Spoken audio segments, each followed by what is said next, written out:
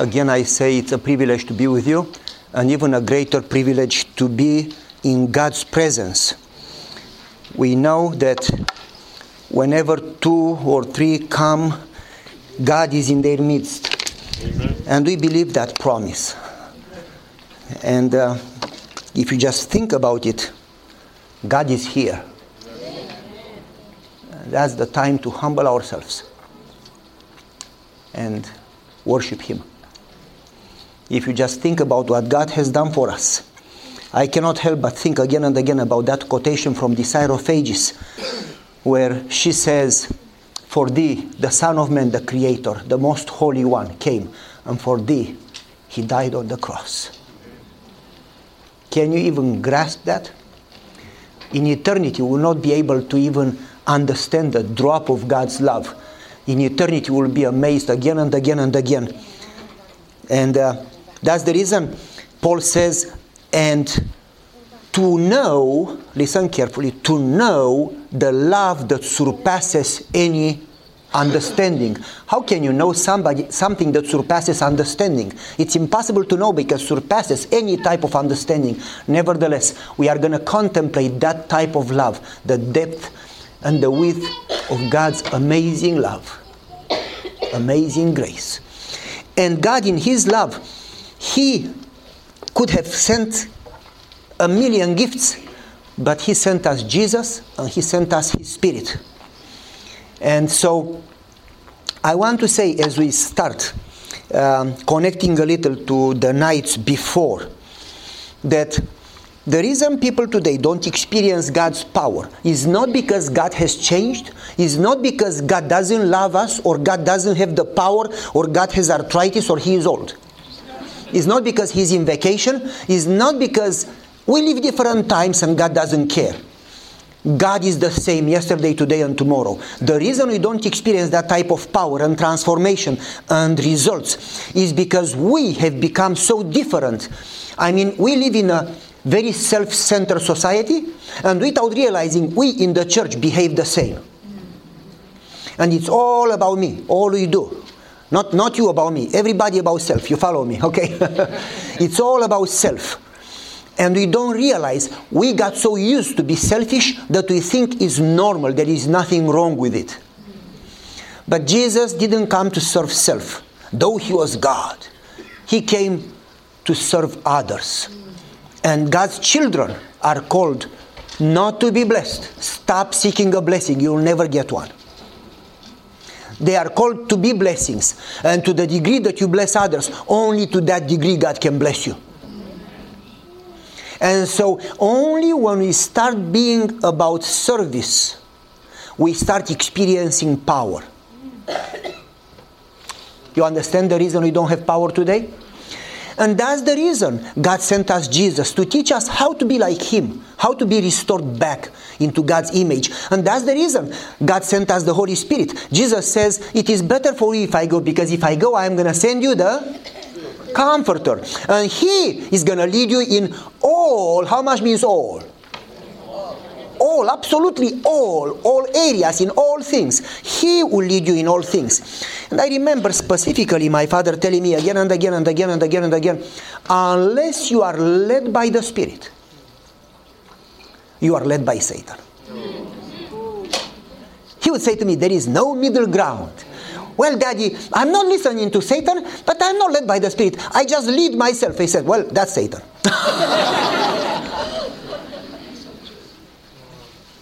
Think it. Whenever God doesn't lead you, doesn't matter who leads, Satan is happy. You vote with him.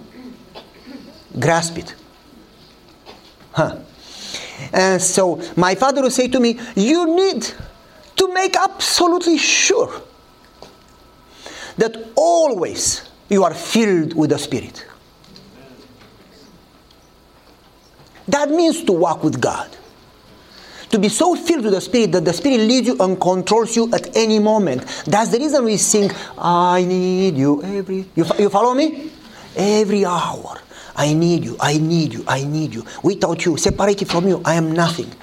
And in this regard, God gave us prayer and gave us the Word. And we would do anything else but pray and study. And Satan knows, please don't get me wrong, we should eat healthy. Please, I heard people, oh, he's against healthy food. I'm not. You cook green beans and I promise I come. If you put the green beans with garlic in the oven, there is nothing better. But it's not that I am against healthy food. But Satan doesn't care if you eat healthy. I mean, so many people eat healthy and serve Satan. Satan doesn't care even if you go to church. But Satan does care when you pray. Remember the quotation. When we pray, Satan and his whole host trembles and run like crazy. Because that's when you connect with God. And that's what he is afraid of. And he would do anything to distract us from prayer and study.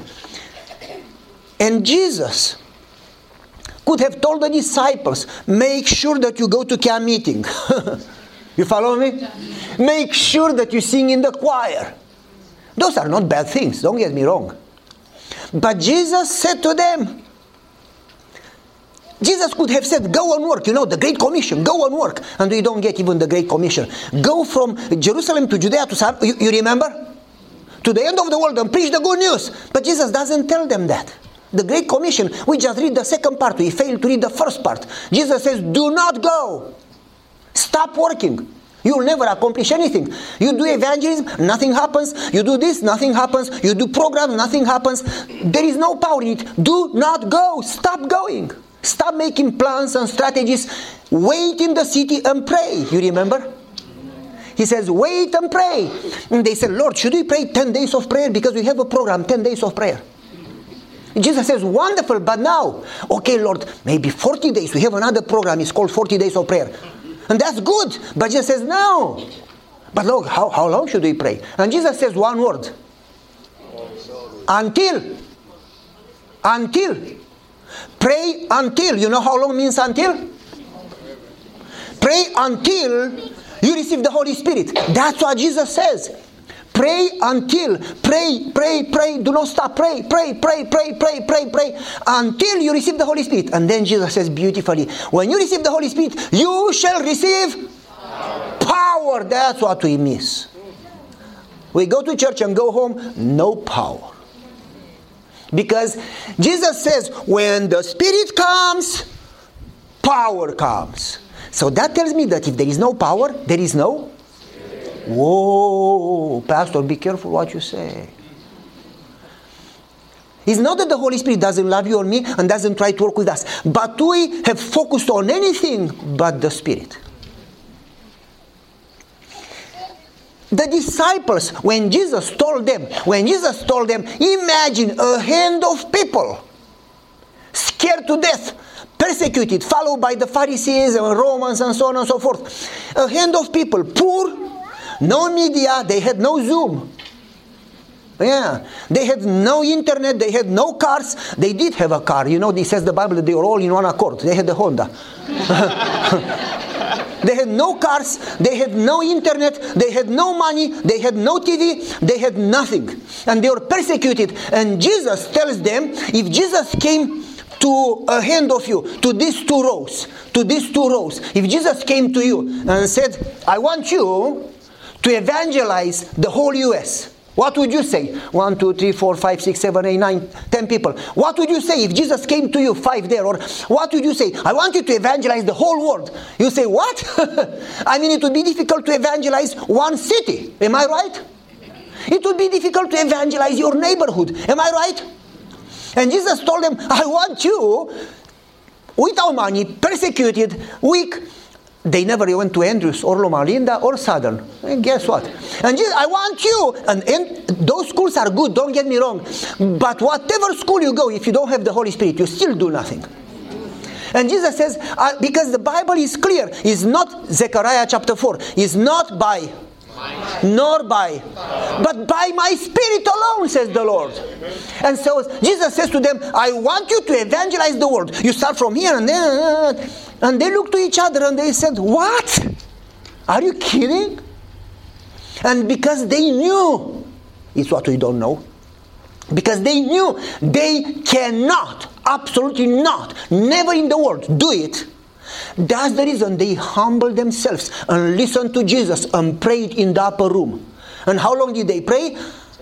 Until, well, my friend here said 10 days. But let me ask you a different question. If the Holy Spirit would have not come, do you think they would have prayed another day? Yes. Absolutely. They would have prayed how long? Until.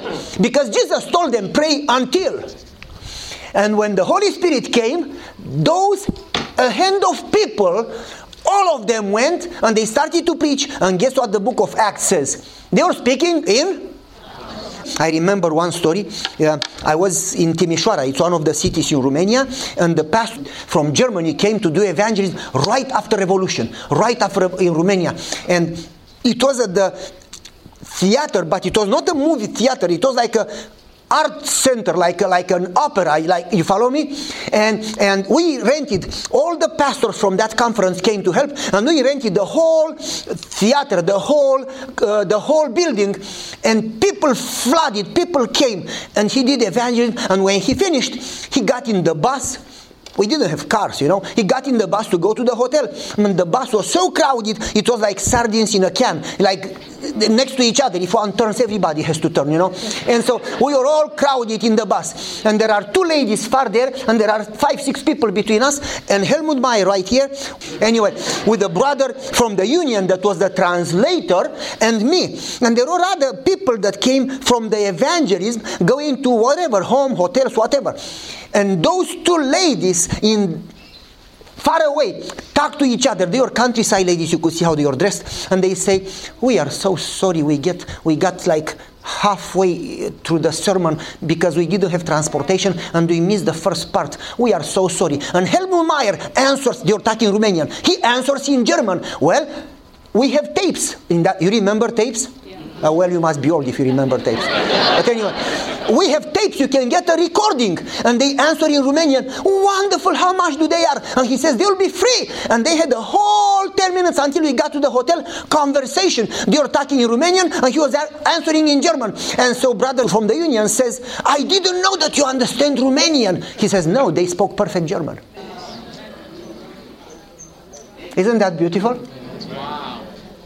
The disciples spoke in a way that everybody, several nations from Mesopotamia, from Greece, from Rome, from whatever, they would hear in their own mother tongue. I wish that happened when I came to this country, but anyway. and so not only that but they spoke simple, not complicated theology, simple sermons. And listen to Peter's sermon. I mean, simple and short. And he says, Jesus was Messiah and you crucified him and you should repent. That's the sermon. That's pretty simple, isn't it? 5,000 baptized. Next day, 3,000 baptized. Next day, the church clerk, I'm improvising from my brain. The church clerk spent the whole night writing names, calling everybody, tell me your date of birth, your address. Okay, next. And after calling 300 people, the church clerk says, we need about 200 clerks, you know. And then they got tired to keep track and do the manuals and the church books. And the Bible just says simply, God added. You know what daily means? They had the baptism Sunday, 2,765. They had the baptism Monday, 4,236. I'm making numbers, you know. They had the baptism Tuesday, and they had the baptism Wednesday, and they had the baptism Thursday, and eventually they said, we need to stop because we need to change the water from the baptismal tank, or you need to put some bleach or something. I mean, that's a wonderful problem to have. Why? Why did they have so many baptisms? Why did they have miracles? Peter would walk and his shadow would go over sick people and sick people would be healed. Peter went to Tabitha and he didn't pull the best funeral sermon from his briefcase. He said, wake up. Bang. The stinky dead for a few days, smelling dead, got up. Why did those things happen? Because they prayed until they received the Holy Spirit. When the Holy Spirit came, power came. And the Ellen White clearly says, based on the Bible verse that says, pray for the rain at the time. Pray for the latter rain at the time of the rain. You remember that verse? I have it here in the presentation later. Pray for the rain. She says God sent them the Holy Spirit under the form of the early rain to help them do the ministry that they are called, do the work that they are called to. And she says the same in the last generation. We need to pray for the Holy Spirit so God will send the latter rain so we could finish the work that God gave us. How can we finish the work? When the rain comes. And so why do we try to do the work without praying for the Spirit? It's like to do God's job in human power. That's impossible. You follow me? And so, I remember, simple example. I was in one of the churches in my first district in the US after I finished school. I was in my district somewhere in North. And good people, but there were only about 20 in the church in a good Sabbath. I remember one Sabbath during the winter, there were 9 in the church. My family 4 and another 5. That's very depressing to preach to your family and another 5. I didn't even feel like preaching. And they, Pastor, don't you preach? I said, nobody here. Oh, we are not nobody, Pastor. 5 old ladies dying there, you know, like 110 years old or something. And I love and respect them. But when you see the church empty, it's like depressing, you know. I felt like I am failing. And I go home and tell my wife, I am depressed. I am discouraged. I am preaching to the chairs. And she says, why don't you pray for the chairs? I said, chairs don't transform, don't change. She says, no, but chairs can be filled. So I called the ladies. One of them 92 years old, the other one 91, the other one 88. I called, I said, would you be willing to pray so God would fill the chairs? And she said, absolutely, Pastor. There is nothing else we can do anyway. I said, okay, but what if other people from the church would start coming? Because they said, let's pray around 10 a.m. I said, no, because if other people join us, they go to work at 7 a.m. So why don't we pray in the morning to create possibility for them to come? Because the Bible says that He awakens my ear every morning. Not doesn't say every noon, you know. It's something about starting with God. It's like you want to charge your phone in the night. You don't go on an empty battery. The same spiritually. And so I told them, why don't we pray at 6 a.m., 6 to 6:30? And they said, okay, Pastor, we don't sleep too much anyway. I wish I said that, but I didn't. And so I want you to hear now. It was minus 30. 30 below. You don't understand that here. Because it's 82, 85, something. I came with a thick coat, and as soon as I got off the plane, I was like, I need to take it off. This is California. What is wonderful, my wife would love to live in heat. She's like a serpent. She loves to stay in the sun. And so it was minus 30. Minus 30. I want you to imagine I would get in the car, and from the apartment building to the car, I could not feel my face, my nose. When I would breathe, my nostrils would stick together. Do you know what I'm talking? So cold.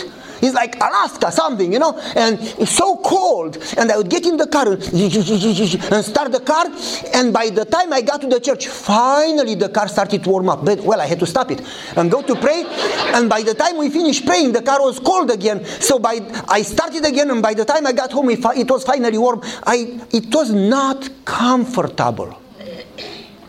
It was sacrifice. If I ask you to come tomorrow, 6 a.m. here and pray together, how many do you think would come? Because we say, oh, how I love Jesus. Anybody can sing the song. You know, Satan can sing the song. But show me how you love Jesus by sacrifice. If you really love Jesus, you come. And you value Him more than sleep. Hello? You don't laugh now. Those ladies, old, they came to minus 30 at 6 a.m. I had a lot of respect for them. Because for me, it was hardship. I went, oh, it's so cold. Why don't we do it in the summer? And they said, Pastor, tomorrow morning, 6 a.m. Okay. And we prayed, and we prayed, and we decided to pray how long?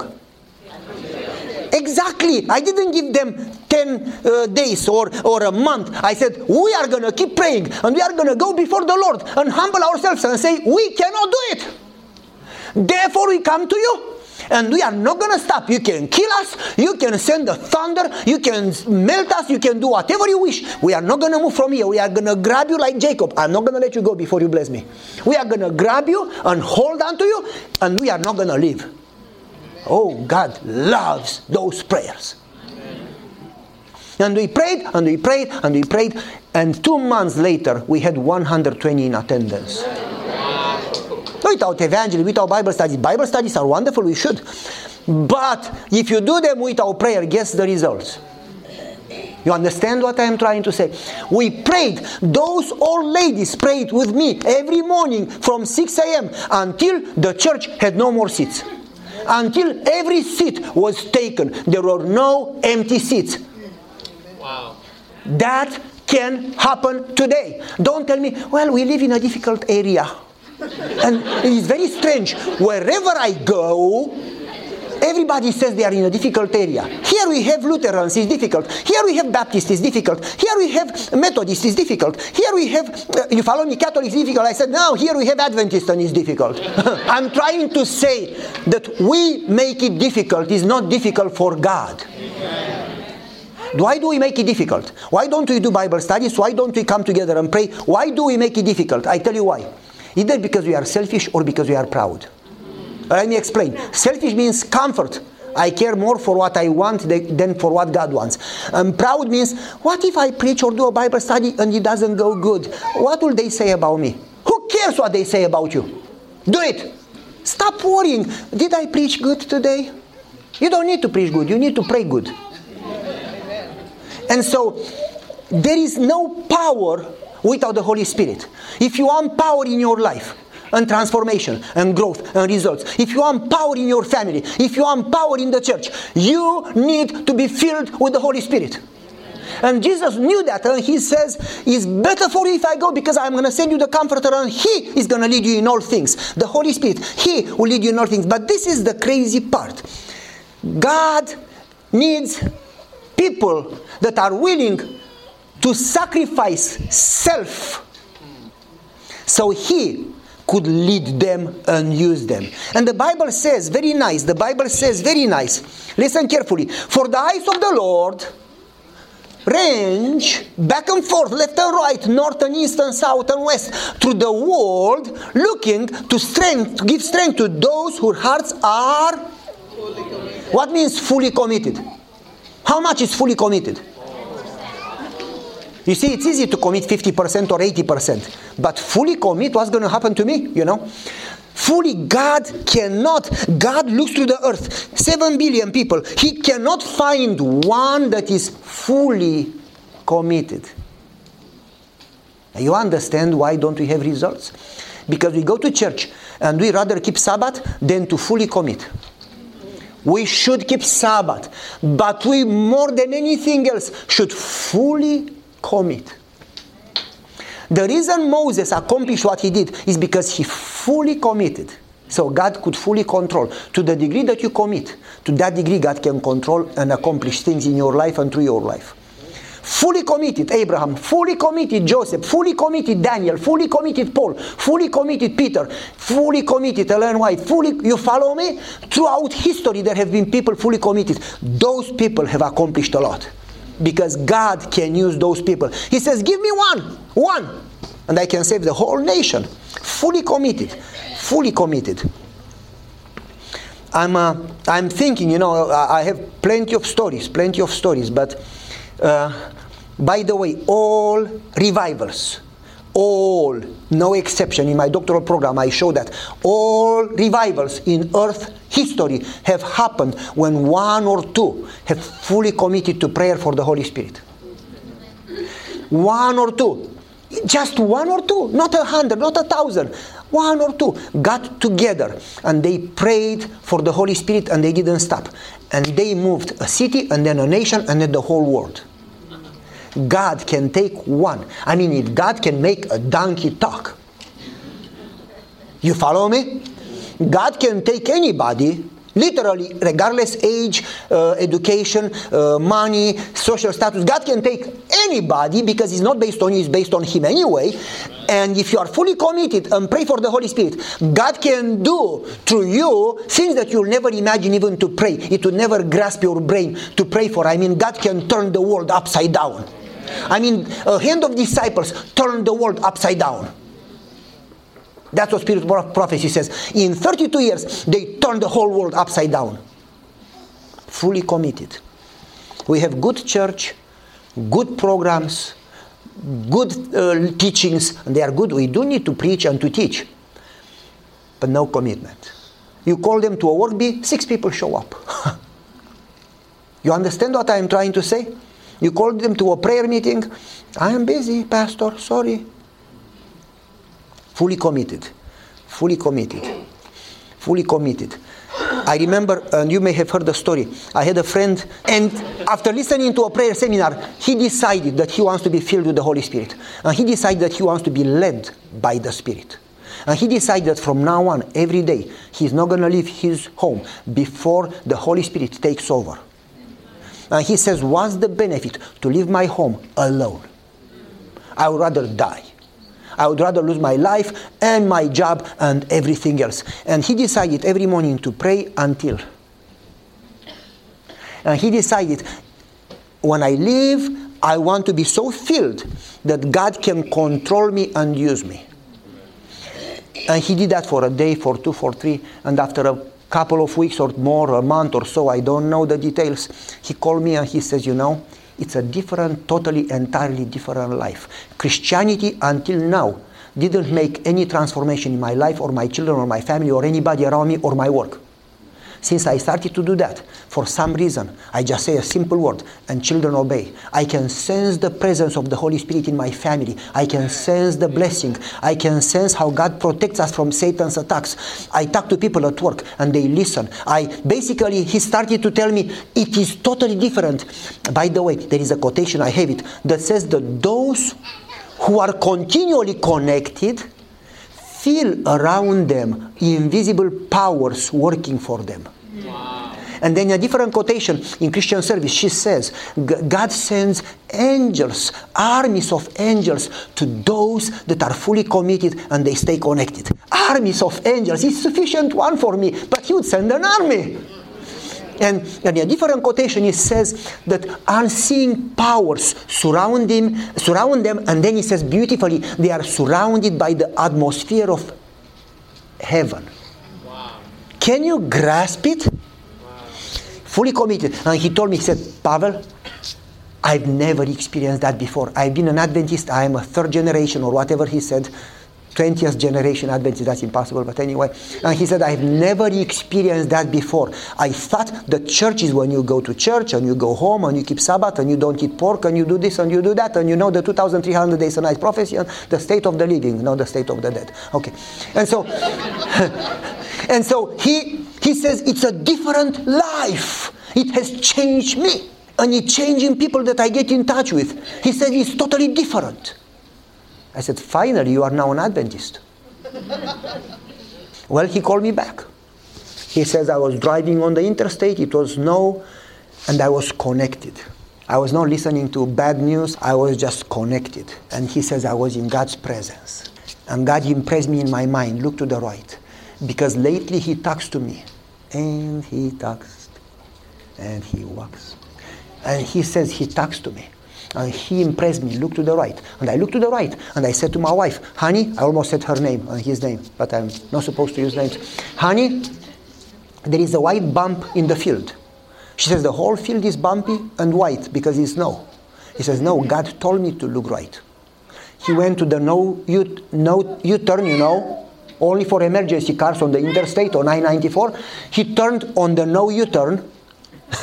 He went to the previous exit, he turned, he came back again, driving slow. And sure enough, far away, far in the field, a white bump. He pulls the car. On the shoulder, he puts the hazard lights. He walks there. An elderly man, you probably have heard in my sermons, an elderly man in white robe, gray hair, covered with snow, almost frozen in the snow. And he sees here the name and then Alzheimer's. The man probably left nursing home to go home and forgot to go home. And he collapsed and he was snowed over. So my friend took him in his arms. He runs to the SUV. He drives to the closest hospital. And the doctor says, you got here in the last moment. A few minutes later would have been too late. You saved his life. So the doctor calls the daughter. The daughter says, I'm so glad you didn't hit him with a car. He says, I could not because he was in the field far away. Wasn't he on the interstate? Nope. Then how did he was fallen, snowed over? She says, how did you see him? Because everybody is focused on the road or listening to radio or talking. People are blind to others around and deaf to the voice of the Holy Spirit. How in the world did you see him there if he was far, snowed over? He says, well, if I tell you, you will not believe. He says, I talked to God and he told me to look right. She was quiet and she says, repeat again. He says, well, this is what I do. And he tells her a little. And she says, I want to join your church. He says, but you don't know anything about my church. She says, I don't need to. I already know enough. You have God. I don't need anything else. I need a church that God is real. Think about those words. To walk with God. To be filled with the Holy Spirit. To the degree that He controls your life. That's Christianity. And so we are still at the title. We need to make progress. We need to make some type of progress. By the way, Jesus, when He died and He was resurrected, the women, you remember, went to the grave. You remember? With some oils, spices for the body. You remember? And there was an angel. And the angel says, He is not here. He has been resurrected. And they like, what? I mean, if you go to somebody, when they are home before funeral, how do you call it? Yeah. Yes. If you go there, anyway, and they say, he's not here. He was resurrected. What do you think? He was resurrected. And they are like, I'm trying to imagine, in shock. What? And he says, go and tell. That's what he says? Go and tell. That's what he says? No. He says, come and see. Then go and tell. This is the problem that we have in the church. We want to go and tell without come and see. And to be witness in the court of law, you cannot go there and say, somebody told somebody that told somebody that told me. You need to have seen it. There is nothing to give unless you have experienced. If you don't have Jesus, you cannot give Jesus. You have not seen. John says, what we have seen, that's what we tell you. The reason we have no power is because we have not touched Jesus yet. When you touch Him, you have a story to tell.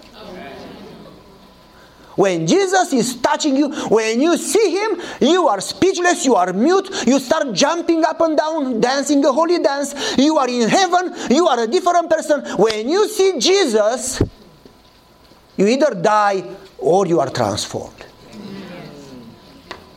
But we have not seen Him and we have nothing to tell and we just try to convince people and nothing happens. And the angel says, don't go. Don't. Stop trying. Stop trying to change yourself or to change your spouse or to change your neighbor. Stop trying. Come and see. And then, after you see, after you experience it, after you are transformed, then go and tell. Like the two demoniacs, after they are touched by Jesus and transformed, they go back and the whole city, when Jesus comes, the whole city comes. Because when you see Jesus, is like a fire eating you, burning from inside. You cannot keep it. Ellen White says that if you don't have that passion, like a fire burning from inside, she says, though you may have been baptized, you have never been converted. How many of you have that fire? It's like, you cannot help. I got to tell them. You remember the story I tell in the sermons with the big guy in Cuba. How many of you heard the story? The big guy in Cuba. I was preaching, and in the middle of the week, in the back of the room was packed with people on the aisles, at the windows, in the back, packed. And the big guy comes and pushes everybody. He was like a Schwarzenegger. I mean, he was taller than everybody so much. He pushes everybody, and he gets to the door, and he leans against the door, and he looks at me, and I am preaching. And he says, I almost said, you know. And after I finish preaching, the deacon comes to me while you're singing the Kumbaya or whatever song. The deacon comes to me and says, beautiful songs, I love music. But the deacon says to my ear, Pastor, you need to go to the back door and you need to run.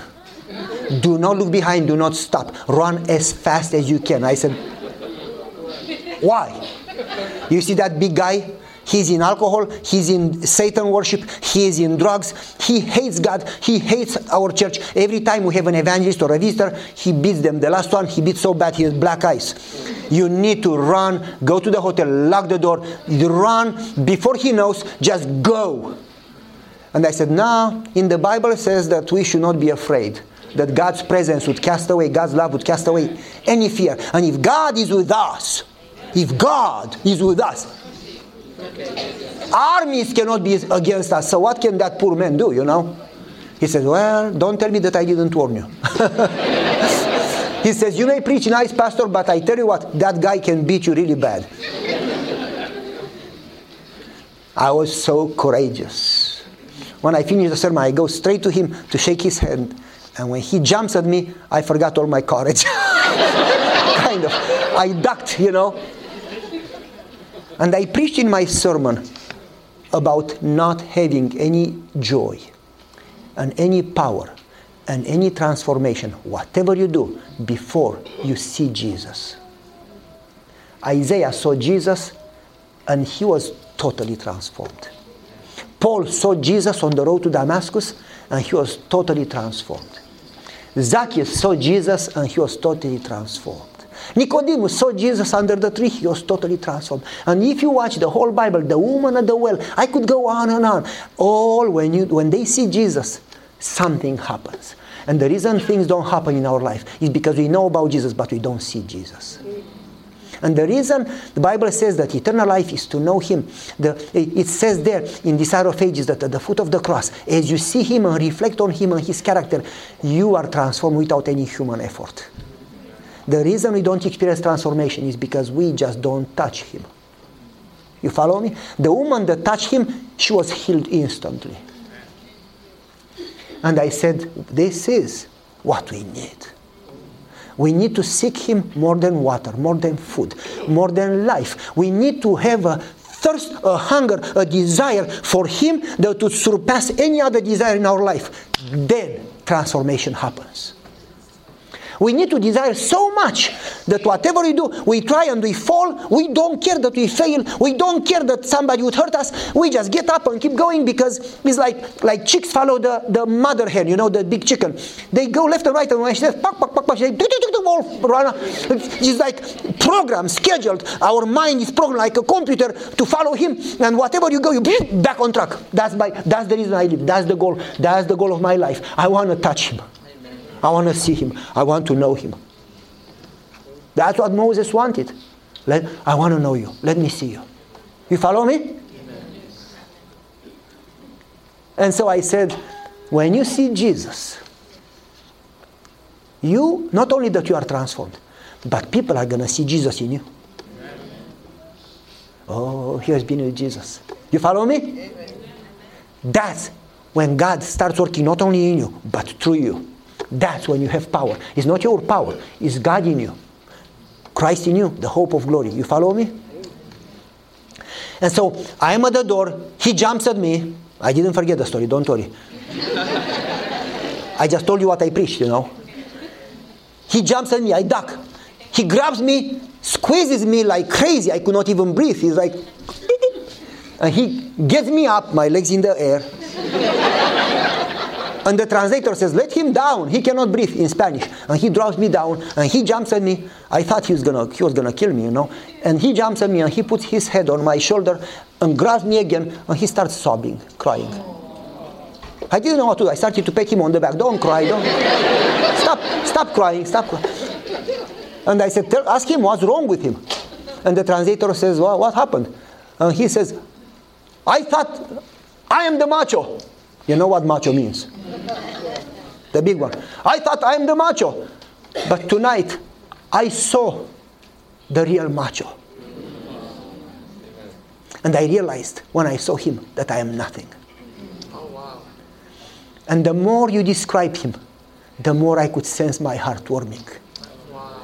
And I realized how miserable I am to beat my wife and beat my neighbors and beat the others. How miserable I can be. And I need him. Amen. Tell me what to do to experience his presence in my heart. Wow. I said, you already did, buddy. When you see him, it happens. You don't need to do anything except to keep your eyes on him. And as you behold, you are changed from glory to glory by beholding. Isn't that beautiful? What shall I do? Listen carefully to the nonsense question. What shall I do to inherit? You don't do to inherit, you belong.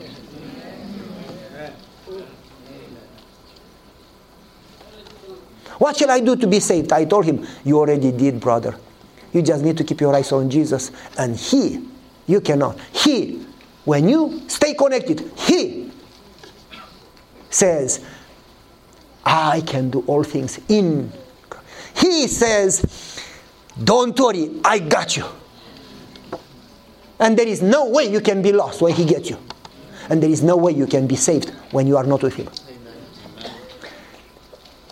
And he's, I love you, brother. I love you. And, well, I don't know you, but I love you too, you know.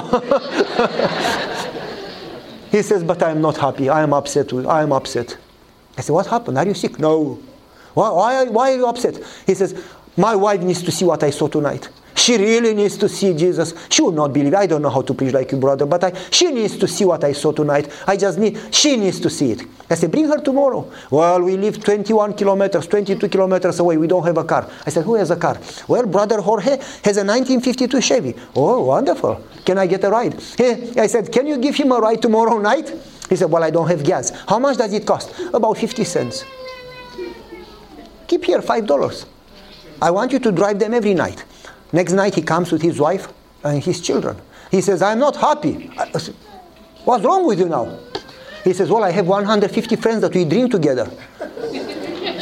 It's not fair that I see Jesus and they don't. They need to have a chance. I just cannot help. Pastor, they need to see what I saw. This is too good.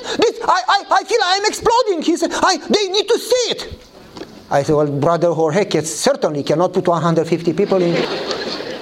He says, well, brother Jorge says, my neighbor drives the city bus. Let's talk to him. He said, oh, it's expensive. How much? It's about $7 for the diesel. Okay, keep 20. Next night he started to drive at 4 p.m. He did 3 trips to get them and 3 trips to bring them back home. And this guy brought all his alcohol friends to see Jesus. Amen. Wow. Because when you see Jesus, you cannot help yourself. It's something bigger than you.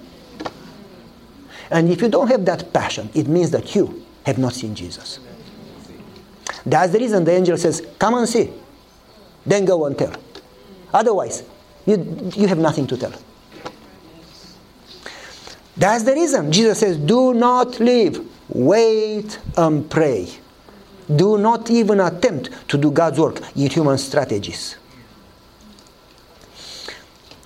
If you think about it, if you understand the cross, if you see the cross, Ellen White says it would be good for us to spend every day a thoughtful hour reflecting to the last week of Jesus' life. If you understand, if you reflect, if you think about the sacrifice, the more you fix your eyes on what Jesus has done for you, and to know him, and to be one with him, with his death and his resurrection. You remember what Paul says? I want to know him. That's what people of faith have done. When you understand that, you get that intensity and desire to love and to save others, that you sacrifice self joyfully. That's Christianity. You have no more desire to live for self. Those who don't have that desire, they should be concerned for their own salvation. Think about it. The disciples, Jesus called them, you are my witnesses. Am I right? But Jesus uses two different times, two different words. One time martus, one time marturo. Marturo means witnesses, but martus, and I need to check the Greek to make sure that I don't tell you nonsense stuff. But anyway, martus doesn't mean witnesses, means martyr. You know what that is? Basically, Jesus says, when you see me, you would be joyfully willing to die for me. Life is not going to be an object that you are concerned with. When you really see me, nothing is too much that you don't sacrifice joyfully. Amen. And the disciples, they knew that they are going to pay with their life, yet they could not help. Am I right? Amen. They were willing to lose their life because they are so filled with the good news. That's what happens when you see the cross. When you see, come and see. Amen. That's what happens. We did 3 out of 64 slides. That's good. That's progress. And then I'm talking about the pioneers. When they suffered the great disappointment, when Jesus didn't come, if you went to Maine, how many of you have been there where the flat rock, when they went outside that night in October 1844 to see Jesus on the cloud? How many of you have been? You need to go there. You are going to learn so much about our history. It's going to change you. I've been there. I have pictures on that rock. They went that night on that rock and they looked to heaven. They sold everything they were ready and Jesus didn't come. Imagine the disappointment. And she says that they started to search again the scriptures, the prophecies, and the sanctuary. And she says when they started to understand the sanctuary and they started to understand the sacrifice, she says they were so transformed, she says, that they were ready to sacrifice everything in order to see Jesus on the clouds. Wow. She says when they saw the sanctuary, when they saw the cross, they were like, wow! Talking about the disciples in the upper room, she says, in a different book, different paragraph, she says, when they were disappointed, they were hiding in the upper room, and they started to quote, to rehearse, to repeat Jesus' teachings. They started to repeat Jesus' teachings and the prophecies related to Messiah, and she says they finally started to understand the cross. And she says, when the disciples understood the cross, they were transformed, they were ready to die for him. The reason we are not ready to sacrifice is because we have not yet seen the cross. She says that's the third angel message. That's the message that is going to, listen, illuminate the whole world. That's the message. Jesus and his sacrifice and his righteousness is going to illuminate the world, change the world. And she says that message is going to be accompanied by the power of the latter rain. We need that. We need that. I don't know what time it is. You guys, I went in minus 10 minutes.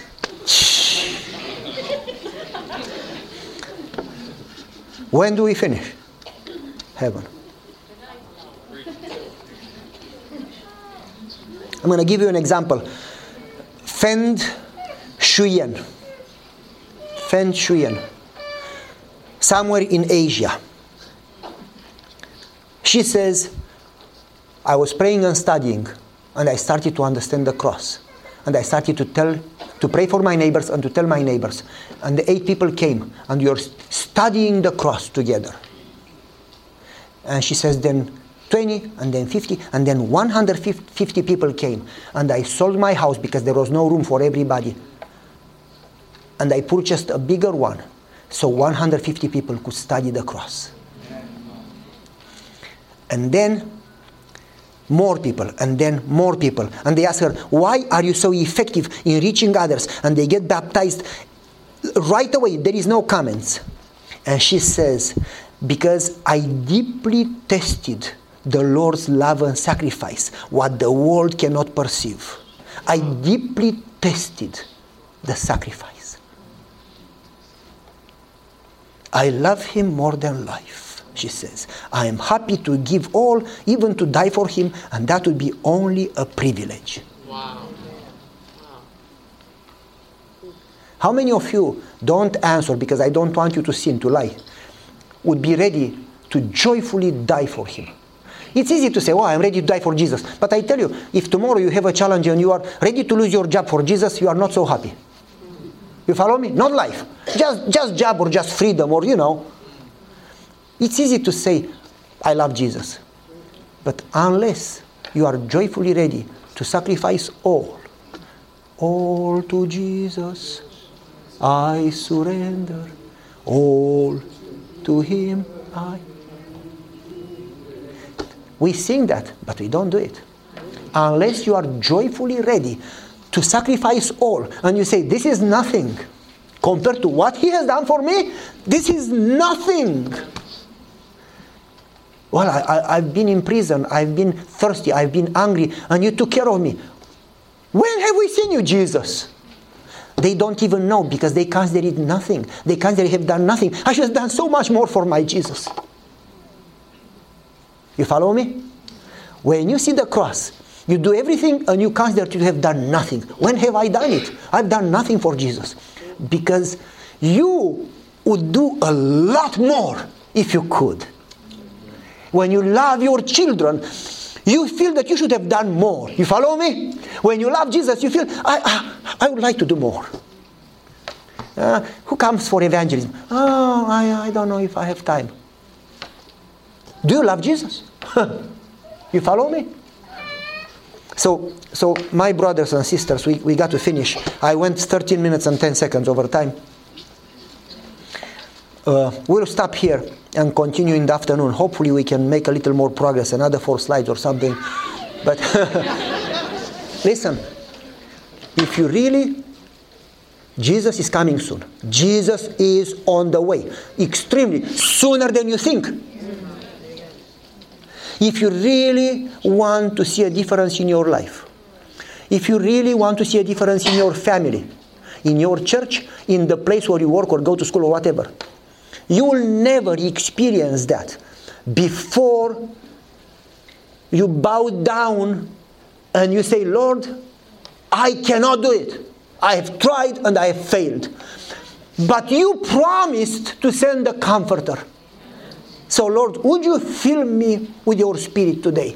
Would you baptize not only me, but my children with your Spirit today? Would you baptize, would you surround my whole home with your Spirit today? Would you so fill me with the Holy Spirit that I no longer live? Lord, I give you my consent because you respect my choice. I choose today to give you permission to give you my consent to do whatever you need to do.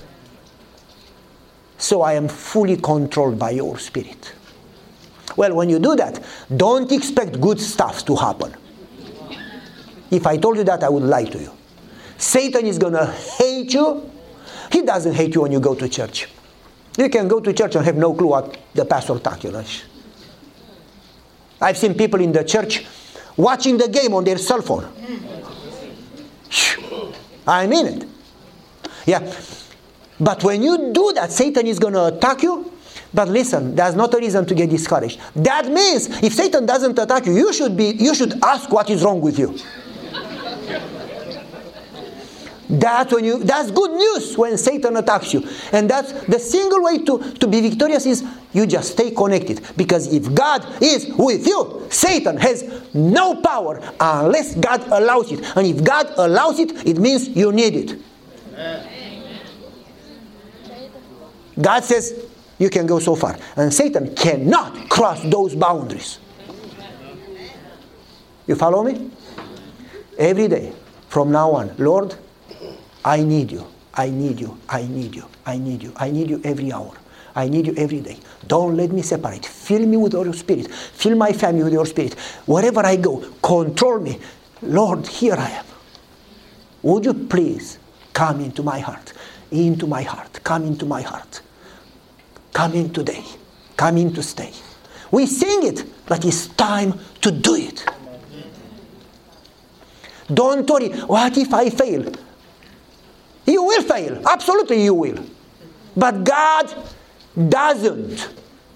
So stop worrying about results. Start worrying about connection. None of your business how God does it. Your business, stay connected. His business, to give you victory. Do your job. Don't worry about his. He will do his. You follow me? Pastor, I've been praying for a week and nothing happened. Duh! Prayer is the breath of the soul. I've never heard anybody breathing for a week and then stay alive. You need to keep breathing if you want to stay living. Spiritually too. You don't pray for a week. You pray as a lifestyle. You pray always. Pray without ceasing. As you breathe without ceasing. Hello? Don't pray for a week. Don't pray for results. Don't pray for miracles. Pray to stay connected. And let God worry about everything else. This media was brought to you by Audioverse, a website dedicated to spreading God's Word through free sermon audio and much more. If you would like to know more about Audioverse, or if you would like to listen to more sermons, please visit www.audioverse.org.